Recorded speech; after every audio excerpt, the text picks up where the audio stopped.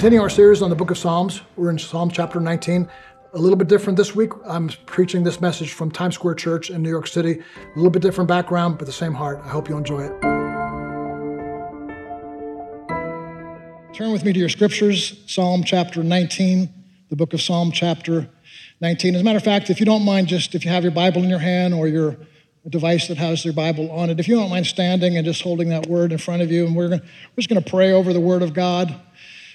If you have a great love for God's word, you're going to love what you hear tonight. If you don't necessarily have that burning, passionate, zealous ambition, hunger in your heart for the word of God, I kind of think God's going to do a miracle tonight and give that to you. If you've had it and you're missing it now a little bit, it's waned. It's not that you've gotten lukewarm, but just the things of your heart, the busyness of schedule has caused this to diminish, and that zeal for the things of the Lord, the word of the Lord, the scripture. Then we pray that tonight would be a rekindling of that fire for the word of God in your heart. Father, I pray right now over the word. I pray that your word would come alive.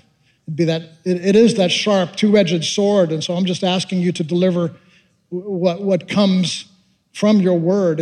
Lord, this should be easy for me if I'm not trying to make things up. It's just the delivery of your word, and I thank you for your word going forth tonight in Jesus' name. Remain standing if you would. We're going to read the whole chapter of the 19th Psalm. I want to encourage you and warn you, sometimes when we read scriptures, particularly a long passage of scripture, we kind of want the preacher to get on to the commentary about it. But I want to tell you tonight, the commentary about it is not important as the word of God itself. The most important thing I will do in your presence tonight is these next few minutes as I read these verses. So don't drift off. Just look at this and say, this is the word of the Lord. Psalm 19, to the choir master, a psalm of David. The heavens declare the glory of God, and the sky above proclaims his handiwork. Day to day pours forth speech, and night to night reveals knowledge. There is no speech. There are no words whose voice is not heard. Their voice goes through all the earth, and their words to the ends of the world. In them he has set a tent for the sun, which comes out like a bridegroom leaving his chamber, and a strong man runs its courts with joy. Its rising is from the ends of the heavens, and its circuit is to the ends of them, and there is nothing hidden from his heat. The law of the Lord is perfect, reviving the soul. The testimony of the Lord is sure, making wise the simple. The precepts of the Lord are right, rejoicing the heart. The commandments of the Lord are pure, enlightening the heart. The fear of the Lord is clean, enduring forever. The rules of the Lord are true and righteous altogether. More to be desired are they than gold, even much more than fine gold, sweeter also than honey and the drippings of the honeycomb. Moreover, them by is your servant warned. In keeping them there is great reward. Who can discern his errors? Declare me innocent from hidden faults. Keep back your servant also from presumptuous sins. Let them not have dominion over me. Then I shall be blameless and innocent of great transgression. Let the words of my mouth and the meditation of my heart be acceptable in your sight, O Lord, my rock and my redeemer. This is the word of the Lord. You may be seated. Charles Spurgeon says about this chapter that we've just read, in his earliest days, the psalmist, while keeping his father's flock, had devoted himself to the study of God's two great books, one being nature and the other being scripture. This chapter we've just read describes those two books of God. One, the creation, God speaks through his works. The second, his word, God speaks through his word. The first one is what's called the general revelation. It's found in the handiworks of God. Great is thy faithfulness. Seeing his faithfulness in the stars and the moon and the sun and the shine and the mountains and the rivers. Those are things we have in Colorado that maybe you haven't seen yet. The beauty of God's nature speaks about his handiwork. It reveals the things of God. And David, as a young man, he understood these two books. And I want to encourage you to live in these two books, to appreciate what God has created around you. Oftentimes I look at my hand and I just go, that's a miracle. It moves. My brain says something and it does it. And I just look at that and go, like, that's a miracle. It's wonderful what God has done. And I don't even have the best looking hand in the world. But just to see what God has done in creation. A baby, I have 4 children, 9 grandchildren, to hold the baby in your hands. Beauty of God's creation. He speaks through these things, but he also speaks, more importantly, through his word, through scripture, through the word of God. David looks at these books and he remembers these things that were really in his heart from his birth. He says in Psalm 139, verse 13, you formed me in my inward parts. You knitted me together in my mother's womb. I praise you, for I am fearfully and wonderfully made. Wonderful are your works. There's the first thing he did. He shows his beauty and the works that he's done around him. My soul knows you very well. He knew God from the time he was born. Just as a baby, he knew the things of God, probably from his family and from others around him. But it wasn't just as a baby. As a young man, he grew up in the things of the Lord. 1 Samuel chapter 13, verse 14 says, the Lord sought out a man after his own heart. And this is when Samuel was looking for a new king after King Saul had failed the test of the Lord, so to speak. And he's looking for a new king. And little David, the youngest of all his brothers, wasn't even part of the selection committee, the one who could possibly be selected. And Samuel says, there has to be another brother. And God says to him, there's one who's been seeking after my heart. A little boy out in the wilderness, out in the forest, out in the fields, tending sheep. He's been seeking after my heart. He's been looking at these 2 books. And I have chosen him. He had a great hunger for the things of the Lord. When he became king, he had access, historians tell us he had access to these books, the first 5 books of Moses called the Torah. He had the book of Joshua, the book of Judges, and he also had the books of Samuel. And so he could study these books. As a matter of fact, Deuteronomy 17, verse 18 through 20 says there's a commandment given to kings that when they become kings, they are to take the scriptures and write them in their own book. And then they are to take that book and meditate it on day and night. They are not to leave that book behind. Everywhere they go, they are to bring that book with them. So there's something about King David. This heart after God continues. It wasn't just a heart of singing. It wasn't just a heart of praise, although those are good. But he had a heart for the book. He was a man of the book. He carried that book with him. Psalm 16:8 says this, I have set before me the Lord, because he is always at my right hand.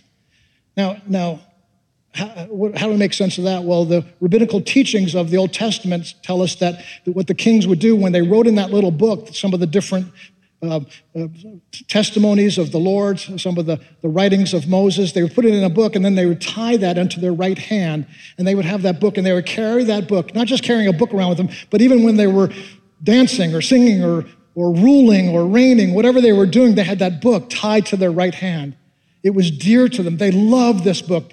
The kings of the Old Testament, most of them loved this book, and David loved it with all of his heart. And then when he was an old man, 1 Kings chapter 2, verse 1 through 4 says this about him on his deathbed. He called his young son Solomon. He said this to him, I am about to go the way of all the earth. Keep the charge of the Lord your God, walking in his ways and keeping his statutes, keeping his commandments, keeping his rules, and keeping his testimony, and it will go well with you and all of your children after you. David was born with a hunger for the word of God, grew up in a place where he desired the word of God, became a king and carried the word of God with him everywhere he went. And when he was an old man about to die, what was on his heart? My son, dig into this word, grow in this word, get to know this word, be hungry for this word, be consumed for this word. Let this passion for the word of God become the highest pursuit of your life, more than ruling over a kingdom, more than singing songs, more than reigning, and more than anything else in your life. Have a hunger for the word of God. This generation and the church that we're living in today needs a revival of the word of God. We need to see the word of God proclaimed, preached, taught, sung, the word of God becoming tied to our right hand, that we would say, God, I want to hunger to be fresh again in a love for your word. Give me a love for your word.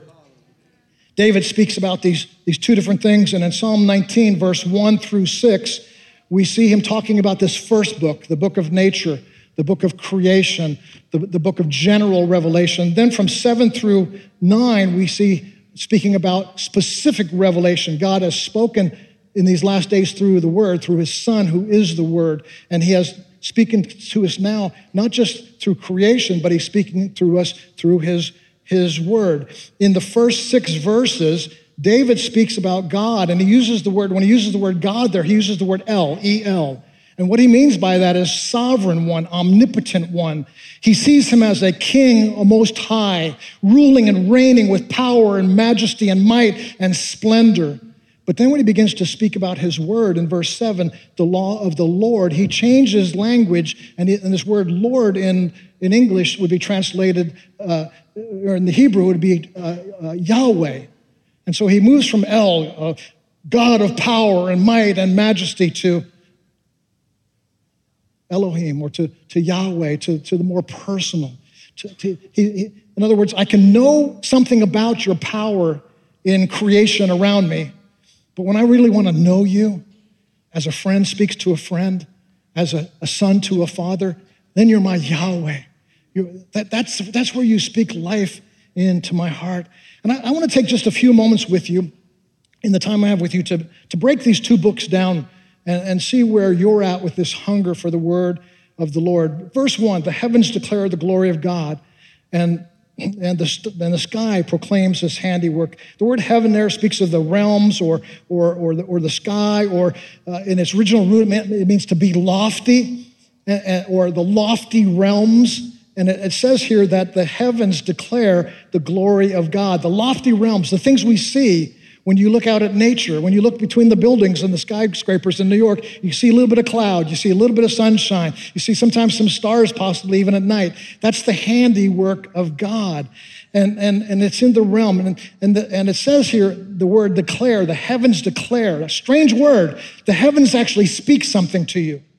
The clouds in the sky, the stars at night, the lightning bolts, the thunderstorms, they speak something to you. And this word declared is often translated as a scribe, somebody who would write something into our mind, into our heart, into our understanding. It means to announce or to inscribe, or it can literally mean to preach.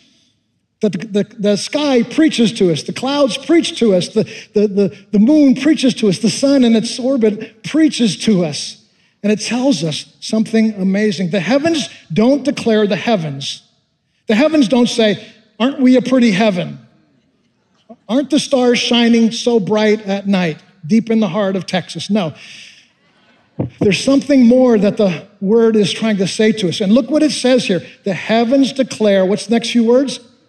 The glory of God. Hallelujah. The heavens aren't declaring their own beauty, majesty, or splendor. And that's where a lot of people fall short of understanding the glory of God and the word of God, because they're looking just to creation. I worship nature. I go out into the woods and into the trees or into Central Park, and I just commune with the frogs and the birds sing me songs, and it's glorious. No, every bird that sings is singing the glory of God. Every tree that branches its flowers is proclaiming the word of God. God is to be glorified. God is the one they're preaching about. God is the one they're singing about. God is the one the ducks are quacking about. It is God in all of nature. He's wanting to speak to us. And the heavens are declaring it. It's a powerful word. It's not a light word, like I'm kind of speaking a little bit to you.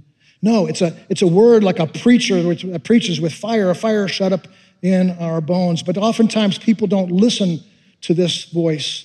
They don't listen to this majesty. And so that's why Romans 1:20 talks about, even though the divine nature and the things that are seen of God's character are seen in nature, people suppress that truth. So everybody in their right mind, in a clear understanding, without rebellion and the sin nature in the heart, would look at the things that God created and would bow down in honor and majesty and worship him. But because of the sin nature, the fallen nature of man, we've rebelled against God, and we don't want a ruler in our life. We want to live an independent life, and therefore we don't receive the glory of God being preached from creation around us. But God doesn't give up. Verse 2 says, day to day pours out. First verse, he's declaring his glory. Now he's starting to pour it out.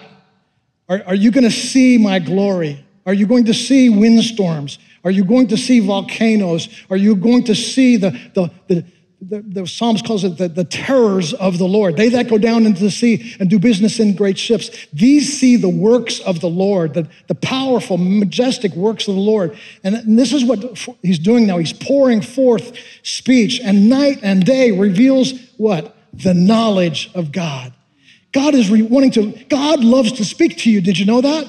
God loves to speak to people in New York City. Even those who are hardened in heart and deaf in ears, he wants to speak his word. He wants to show his glory and his majesty.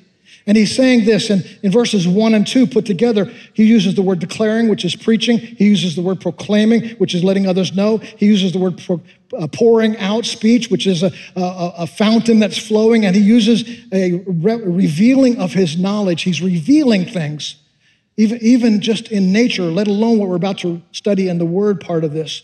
The preacher reveals and proclaims day and night. It's 24 hours. I won't preach that long here tonight. But can you imagine?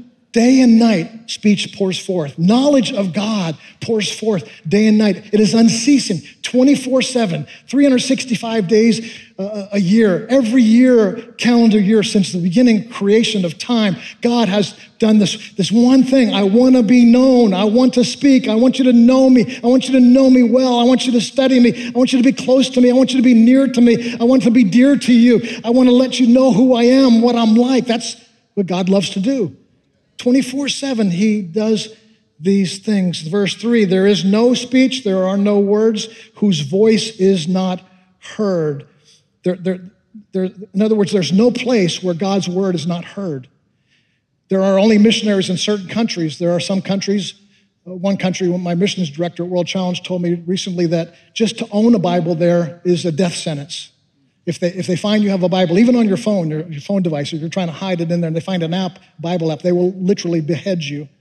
And there are some countries where the word of God is not preached in spoken form. But you know what? Every country in the world has this speech being revealed to it. The knowledge of God is being known. It's not only 24/7, but it's everywhere. There's no speech, there are no words whose voice is not heard. In other words, there's nowhere where this is not being heard. Nobody is, Romans says, we're all without excuse because even creation has spoken to us about the good things of God. The literal Hebrew translation of this is a little bit different.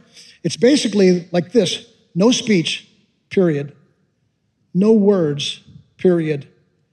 Their voice is not heard, period. Speaking of a different way, saying, right now in creation, you're seeing things, you're catching drift of things, you're understanding some things, but it's not quite the voice yet. It's not quite the speech yet. It's not quite being the word being heard. It's a hint. Even David writing several thousand years before Christ was born, there is a hint here of something to come.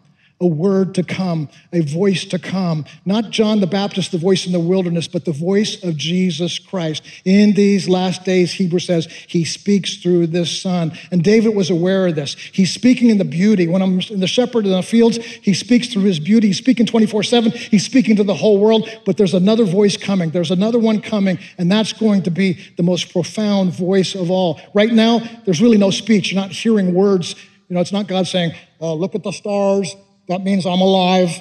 He's not speaking literally like that in those times.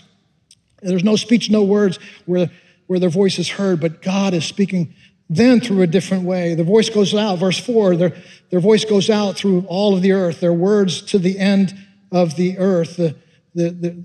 There's this word, the voice can speak about a different word too. In the Hebrew, it means the line. A line of God goes forth. It's from the beginning, line upon line, precept upon precept. God is teaching us his word, even through creation around us. Now, all of a sudden, there's a shift here, and now it's going to get really good. Thanks for bearing with me so far.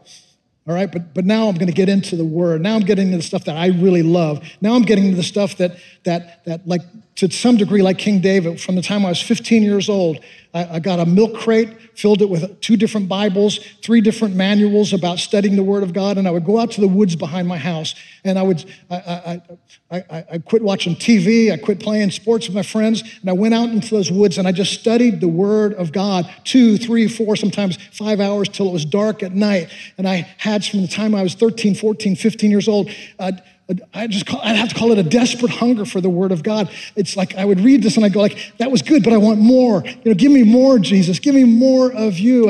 A hunger for the Word of God. And so I'm thankful for what he's teaching us in creation, aren't you? But I want to talk about the second part here. He talks about the sun as a part of creation. And he says here, verse 5, which the sun comes out like a bridegroom, leaving his chamber, and like a strong man, it runs its course. Verse 6, its rising is from the ends of the heaven, and its circuits to the end of them. And there is nothing hidden from its heat. In other words, God's bringing the heat. And we're about to see something here in transition in the Psalms here when David just begins to stop speaking about creation. But the last thing he says about creation, he begins to speak not about the universe in whole, but just our sun, independently our sun. And he uses the word here, it goes in its circuit. And many scholars for a long, long time looked at that verse and said, this is evidence that the Bible isn't accurate or true. Scientists generations ago would say, because how foolish they think the earth circuits, the sun circuits around the earth. And we all know that the sun doesn't move. The earth isn't status and the sun is not rotating around it. So they despised the scripture because they thought this was an inaccurate thing until scientists started discovering later on that the sun actually is moving. Did you know that? The sun is actually moving. The sun moves around an orbit around our Milky Way. The earth orbits around the sun at 67,000 miles an hour. That's pretty fast. But the sun, with the earth and all the other planets and moons in its gravity, travels around the Milky Way at 137 miles per second, which is 500,000 miles per hour, half a million miles an hour. If you were to take a taxi in New York City or get on a subway, and it was going 20 or 30 miles an hour, and all of a sudden he accelerated and was going 40 or 50 or 60, or that train started going 80 or 100, and it got up to 120, you'd be screaming your head off, wouldn't you? And many of you have already experienced that multiple of times. But at 120 miles per hour, multiply that by 4,166 times, and you have how fast the sun is traveling around the Milky Way galaxy. Are you getting dizzy yet? Next, our whole Milky Way and the Earth with it is traveling at 67,000 miles around the sun. Or while we're traveling around the sun's traveling around the Milky Way. Together, the sun and the planets are traveling at 25 miles per second around a cluster of galaxies called the Local Group. It's a fun scientific name, isn't it? Normally have these names you can't pronounce. I kind of like this one. The Local Group is the closest cluster of galaxies. And the Local Group, our sun and galaxy, the Milky Way, is traveling around the Local Group at 375 miles per second towards the Virgo cluster, which is 45 million light years away. You are not standing still right now. You are traveling fast. And God was accurate in his scriptures, even before the scientists knew this, that the sun is moving around in a circuit. That is God speaking about who he is. That is God speaking about his goodness. That is God understanding things we could never understand in its fullness. And now here's this marvelous shift. David is marveling at the wonders of the sun and the stars and the mountains and the rivers. But he says all these things pale. They're minuscule in comparison to the greater light of the glory of God that's found in the Word of God. The sun in its most brilliant shine does not shine like this book does.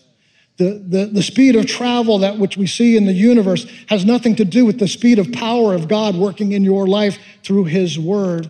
And I pray that my sermon today, my message tonight would be one, if you don't remember anything I said, there'll be some strange inkling in your heart to say, God, give me a hunger for your word. Put a fresh fire in my heart that I would meditate on this book day and night, that I would maybe take some time to turn the TV off or just stay up a little bit later or wake up a little bit sooner. Give me a craving hunger. If you're hungry for it, you'll make time. If you're hungry for it, you'll find time. If you thirst for it, you find the refrigerator. And we can find the word of God being alive to us. Verse 7 through 11 begins to, and I'll move along quickly. Verse 7 through 9, begins to speak about the word of God. And everything I've said up to this point is introduction. So you ready to get into it now? The word of God. It's just 3 simple verses, 7, 8, and 9. But 6 times in these 3 verses, it says this, of the Lord, of the Lord, of the Lord, the word of the Lord, of the Lord, of the Lord. You know what David is trying to say? These things are of God. The word of God, the perfections of God, the statutes of God, the laws of God, the rules of God. These are things of God. These are God's things. The word there is Yahweh. These are of Yahweh. Yahweh loves his word. Yahweh says his word is perfect. Yahweh says his word is true. Yahweh said his word is sure. Yahweh says his word is right. Yahweh said his word is clean. Yahweh said his word is perfect. And Yahweh goes on to say, not only is it perfect and sure and right and pure and clean, but it revives the soul. It makes wise people who are simple. It causes a rejoicing of our heart. It lightens our eyes when we're in darkness. It causes endurance in our life when we're struggling, we feel down and out. It makes us righteous. It makes us live with a hunger and righteousness. So 6 descriptive words: law, testament, precepts, commandments, fear of the Lord, and rule. And there are 6 things that these things have within them: being perfect, being sure, being right, being pure, being clean, being true. And these are the 6 things that God does as a result of these laws that are perfect and these testimonies that are sure. He's reviving us. He's making us wise. He's causing our hearts to rejoice. He's causing our eyes to light up with joy and life. And he's causing endurance and making us righteous in the things of God. The law of the Lord is perfect. It's perfect. And what does this perfection do? It revives, it restores you. If you're looking to be revived and restored, I suggest to you the best way is not the local cinema. And I certainly would not suggest to you the local bar. I would not suggest to you even a vacation. I would not suggest to you anything other than what God says himself. The reviving of the soul, or the awakening of the soul, or the turning back to the fire of and passion from God, the perfect way to find that, the complete way to find that, is in the Torah, the law of the Lord, the first 5 books of the Word. And so if you'll study the Word of God, your soul will be revived. And many of us in the world today are looking for worldly answers to a spiritual problem. We're trying to find some way to get revived in our heart and our mind, and when we can't find it, we just look for something new, the next thing down the road. But God is saying, I have something perfect for you. There's not many offers in the world today that show you something's perfect. I know the guy says there's perfect slippers and there's the perfect blanket, but there's not. The perfect thing is in the law of the Lord that he has for you day and night. The second thing he says is his testimony of the Lord is sure, making wise the simple. If you find wisdom to be a problem, you don't know how to discern, who should I marry? What kind of job should I have? How should I raise my kids? You get concerned. There's something simple about all of us. We just don't know what the best decision is in our life. God has a solution for you. And the solution is not just a nice solution compared to other solutions. The Bible says, this solution is sure. In other words, you could say in our modern vernacular, it's a sure thing. Not offered very often a sure thing. God's saying, this is a sure thing. What is it? It's my testimony. My testimony. The testimony is different than the law. The law is like the 5 books of the Torah of Moses and other scriptures, but this is God speaking who he is. He said to Moses, I am that I am. This is my testimony. And he has a testimony about himself, and that testimony is inscribed in the scripture. Yes, it's in creation, but it's more clear in his word. He tells you who he is. He's the most important person in your life. The most important being is him. And he has described himself in this book. And that's why David says, I meditated on it day and night. I hunger and thirst for these words. These words were life to me. One of the prophets says, these words were found and I ate them. And I ate them. They just got into my soul and they became a joy to me. You don't have to say it, but I'll say hallelujah right there for myself. Just like the precepts, the third thing, the precepts of the Lord are right, rejoicing the soul. How many of you want to have a rejoicing soul? You know, you just want to rejoice. I just wish I could get happy. Maybe I need to see a counselor. Maybe I need to take a pill. I'm depressed all the time. I don't know how to get joy back in my soul. I've lost the joy. I've lost the spark. I've lost the fire. God has a solution for you. And he says it's in his word. It's the right way to go. He says the precepts of the Lord are right. You can't go wrong with the word of the Lord. Study it day and night. Dig into it, memorize it, get to know it, and you will live a right life. You'll see things turn out right in your life. These are the precepts. The precept is a guiding principle. Some organizations have guiding principles. We're going to be doing teamwork, or we're going to have good order, or we're going to be compassionate as people. These are called guiding principles of a company. Interesting, God has his own guiding principles, and they are called precepts. That's what the Hebrew word for precept means, how he guides us. These are principles to live your life by, and that is what causes you, when you live by these precepts, they're right for you, and it will cause a rejoicing in your heart. Anybody rejoicing tonight? If you're not rejoicing tonight, I have the prescription for you. I have the remedy for you. It's right in this book. Dig into it, and you'll find rejoicing of the soul. Fourth, as we move along quickly, the commandments, another way of saying things, the commandments of the Lord are pure. They enlighten the eyes. If everything around you seems dark and dreary, if you feel down and out, if you feel the world is a traumatic place, if you feel depressed by everything you're seeing around you, and your eyes have kind of grown dim in a sense of maybe from my childhood trauma, or maybe when I turn on the news, I just want to close my eyes. Everything around me seems dark and depressing and weary. I'm fed up with it. I don't want to hear another portion of bad news. And God says, I have a remedy for that. Because he says here, I can lighten your eyes again. In other words, put the spark back in you. Put the fire of God back in you. The prophet Jeremiah was weary of all the things that were going on in the world. He saw the trauma and the heartache and the brokenness and the rebellion towards God and the sexual immorality of his day. And he says, I'm giving up. I don't want to preach ever again. But he says, but there was a fire shut up in my bones and I could not contain it. I have to preach the word of God. And you can have that fire that lights up your eyes once again. You can become, in other words, brilliant, a flame in your eyes with a passion for Jesus, where people notice there's something different about you. What is it about you? That it's this, you're on fire for God. And when you get on fire for God, John Wesley said it so well, people will come to watch you burn. People will see that fire in your life. And God says it's pure. His commands are pure. They're not mixed. They're not adulterated. They're not diluted. They are pure words from God's throne. Moving quickly, 5. We got 5 and 6 to go. The fear of the Lord is clean, enduring forever. If you want endurance, you got a spark in your eye. You got joy back in your heart. You're feeling good. How many of you have been there before, but you've also got off the mountain back into the valley? And you've been up and then you've been down. You've been up and down. Look at this promise now, enduring forever. A constant endurance in the things he's already just promised that his word would deliver. Joy in the Lord, fire in your life, eyes brilliant with the Lord, purity, cleanliness, godliness. These are promises of God. And he says these promises will endure forever. Why? Because they are clean. They are clean. These are promises of God. And where do they come from? Where does this clean promise of enduring in righteousness and holiness forever? It comes in the fear of the Lord. That's what David says in this verse here, verse 9, the fear of the Lord.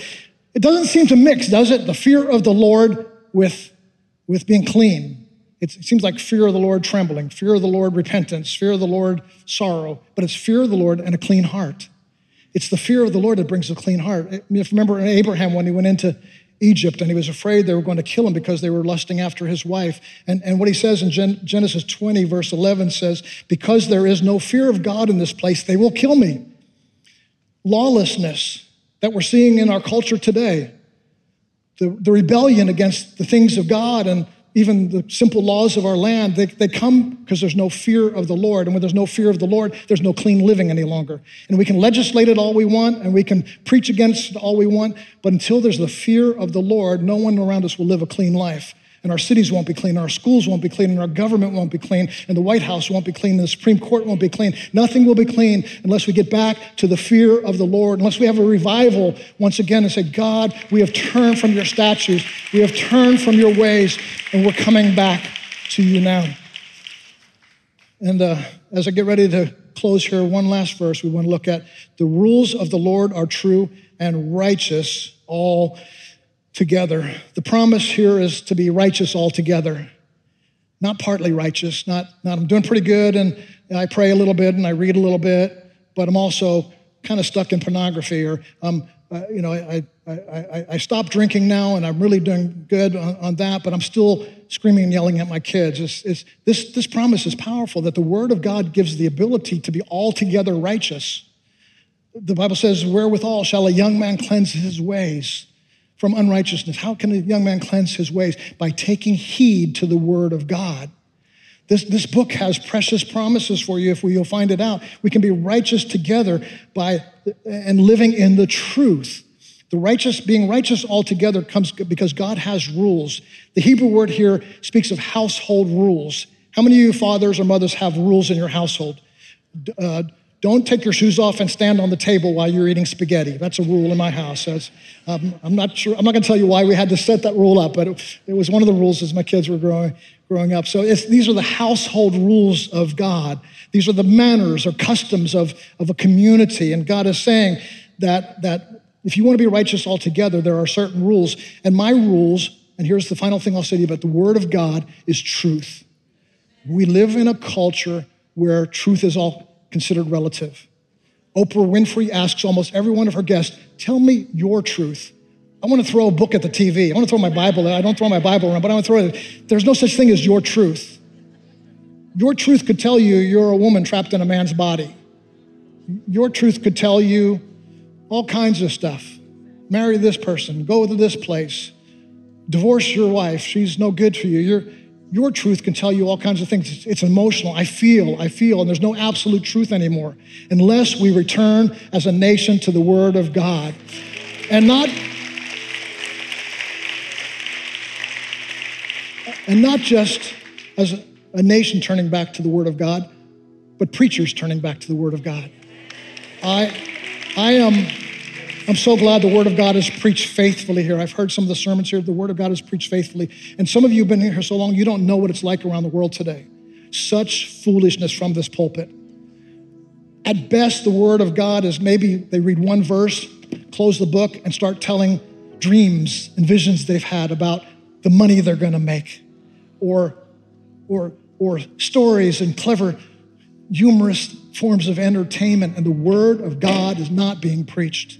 And that's why I've determined, you've probably noticed it tonight, I've determined the past few years that the American church and where we do these pastors' conferences need to return to the preaching of the gospel of Jesus Christ. And I tell you what, I used to want to preach good, and I used to want to get applause, and I used to want to walk off stage and say, I think that was a really hot sermon. But now what the Lord is teaching me, so Gary, when you get up there, you stand up there and you put your finger in the book. And you go verse by verse and line by line and truth by truth. You preach, you tell your people, look at this thing. Don't look at me. Don't look at this. Look at this book. Look into it. And I heard an old preacher say one time, you put your finger in that book and you go down line by line. And when that hand gets tired, it's okay, go ahead and put it in your pocket. And then get out your other finger and go, look at the book. Look at the book. Look at the book. I want to encourage you to look at the book. Stand with me if you would. I want to pray for you. Pastor Tim, you're coming back. I want to pray for you. Father, right now, your Holy Spirit quickens the Word of God. It's not just bootstrapping it and saying, I'll try harder to read the Bible. Lord, it's your Holy Spirit that makes the Word alive to us. It illuminates it. And so I ask the Holy Spirit to come now. We haven't really talked about the Holy Spirit in this message. We talked about the Word of God.